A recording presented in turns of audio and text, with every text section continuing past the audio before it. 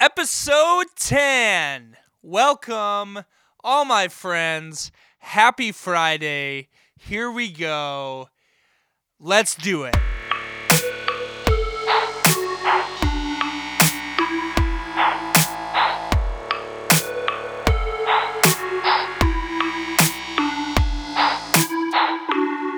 Once again, happy Friday, everybody. Welcome to the Wolfpack Podcast. My name is Tyler Wolf, and this is my show. This is where I share resources. Why do I share resources? Because I love it when people share them with me. So I'm just speaking my own language here.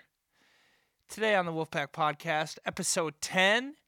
A couple things. A lot of podcasts lately, but I'm going to share with you about a book that I read, a podcast episode that was actually shared with me, and now I want to share it with you.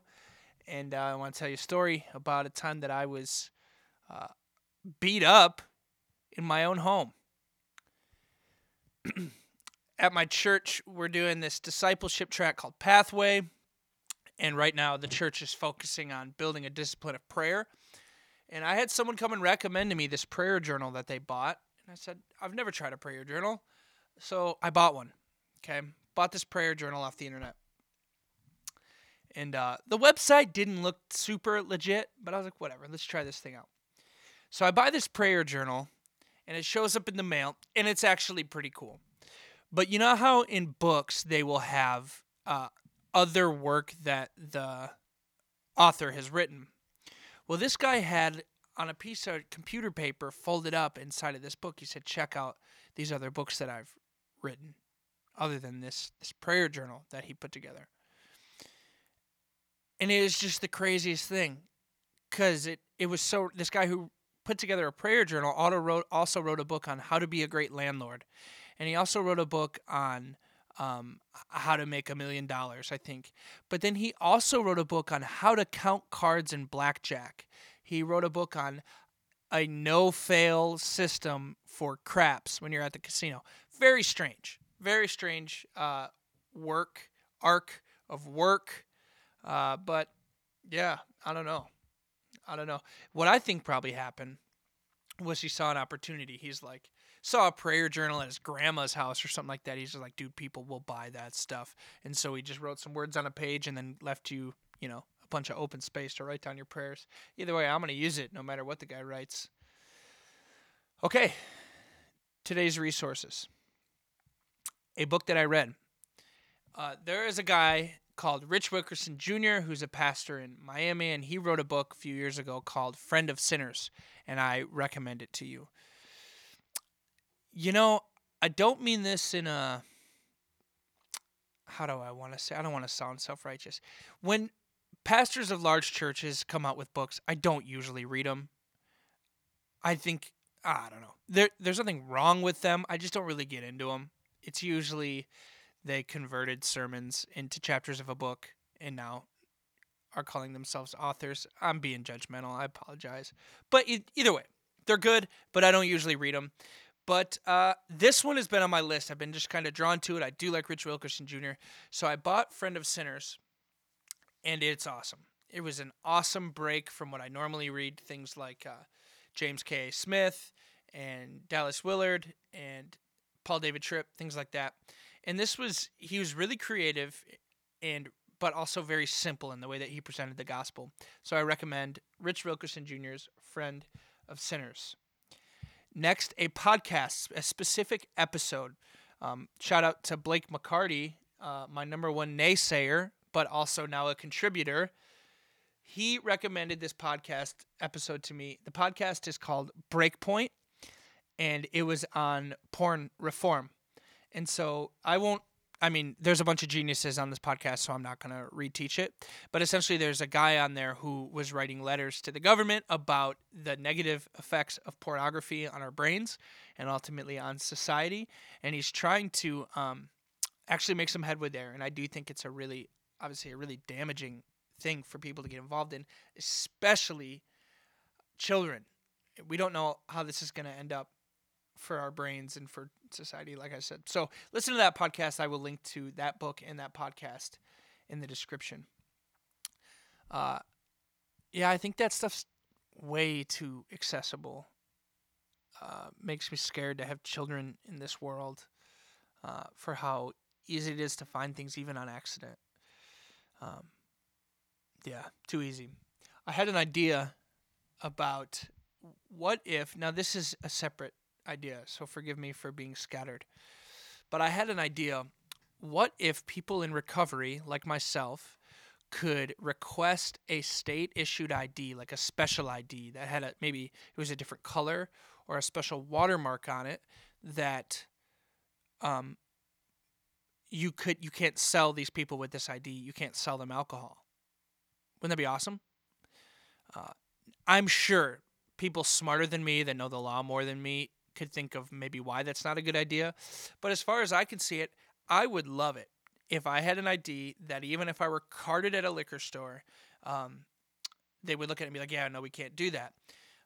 Maybe they could mandate that for people that keep on getting in trouble with alcohol, and maybe you could get it upon request just as an extra layer of accountability. If you know who in the government I should write a letter to get the ball rolling on that thing, please let me know, because that's not my world. I just think it's a good idea, and even if it were just for me. In the meantime, I'll just put a sticky note on my forehead that says, don't sell me booze. Don't do it. So it was, as many of my stories, it was over 10 years ago. I was living in south central Wisconsin, and my roommate said they were going to be home at a certain time, and no big deal. They're just running late. Well, a few hours go by, and I'm getting actually pretty concerned for this person. And so I was sitting in my living room waiting up for them. I was just thinking, I wonder if they're okay. And I fall asleep on the couch. And at about 2 in the morning, I hear a knock, knock on my front door. And I'm thinking, well, my roommate must be home, and they just forgot their keys or something.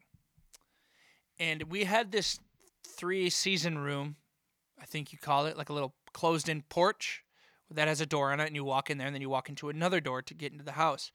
And the person knocking on the door was inside of the porch. They're in the house now because the front door was unlocked. And so I open the door, and it's not my roommate standing there, but it's like this 40-year-old guy. He's sweating, and he's out of breath, and he goes, dude, the cops are running a perimeter on my house, on me. You know what I'm saying? Like they have shut down streets around the neighborhood trying to block this guy in. So he's being chased by the cops. And he's like, you gotta let me come inside. And you know what I said? You came to the right place, buddy. Come on in. So he comes into the house, and I'm like, hey man, sit down. I get him something to drink, whatever. And I'm like, why are you being chased by the cops, if you don't mind me asking? And he looks at me and he says, one of the craziest things I've ever heard, and the thing that should have made me ask him to leave, he goes, because I got 40 wives, man. I said, you got 40 wives? And I chose not to interrogate. I was like, I don't know what you mean, but you're safe and sound in the Wolf House, bud. And so he's sitting there, and we're talking and whatever. And I'm not exactly in the right state of mind, but he starts telling me stories. He's in a gang, you know what I'm saying? So he's telling me all these gang stories, and then we're talking about other stuff, and then he goes back and he tells me he's in another gang. So he's in these two very different types of gangs, and I'm like, dude, this is the craziest thing. I now, even as a drug addict at the time, I'm starting to get frightened. And when I would start to get frightened, things are getting wrong because, I don't know, that sort of stuff, it was hard to shock me at the time. So I'm like, all right, man, well, that's cool. Maybe do your best to not kill me, if you don't mind. I fall asleep on the couch. He falls asleep in the chair. I wake up at I don't know, 6, maybe 5:30 or 6 in the morning, and I got to be to work at 6:30, and now I have a stranger in my home. And so he's asleep, and I'm definitely not leaving him there by himself. And so I shake his shoulder. I say, "Hey, buddy, you got to go. You got to get out of here." And he's like speaking through his sleep, and he's like, "No, just let me sleep." I said, "No, you got to go, dude. Get out. Please leave." And he says, "No, man, just let me sleep. Leave me alone. The cops are going to arrest me, whatever." I said, "Dude, listen, it's been hours. There's no cops outside. You need to get out of my house right now." And the look in this dude's eyes, I will never forget, because he stands up and he said, "Leave me alone." And then he proceeded to beat the crap out of me. He just sucker punches me. Okay, so now I just got there's just no way I'm winning a fight after this dude rings my bell. Like, I can't even think straight. And I go into the kitchen, and he grabs me by the shirt, and he pushes me, and I hit the fridge, and the fridge just slides. And then, you know the rest. He's kicking me, punching me. So I'm getting kicked in the face, punched in the head, kicked in the stomach. And then he goes over and he flips my table over, which was covered in like fast food garbage and liquor bottles, and everything just goes flying. And I know what you're thinking, rock bottom, right? Yes, absolutely. And then he pulls a knife on me, and he said, "Next time, I'm gonna kill you." And I looked at him and I said, "There's not going to be a next time." No, I'm just kidding. I didn't say that. But honestly, what did he think there was going to be a next time? Like, "Hey, you can come back, okay? But please do your best, sir, to not beat me up. I would appreciate it. Thank you. I would appreciate it." And then he left, and I went to work. And when I saw my roommate again, I said, "And this is what happens when you come home late." This has been episode 10 of the Wolfpack Podcast. Thank you for listening. Bye-bye. Oh, I forgot. I realize I've been calling this episode 10, which is not accurate. Thank you for listening to episode 9 of the Wolfpack Podcast.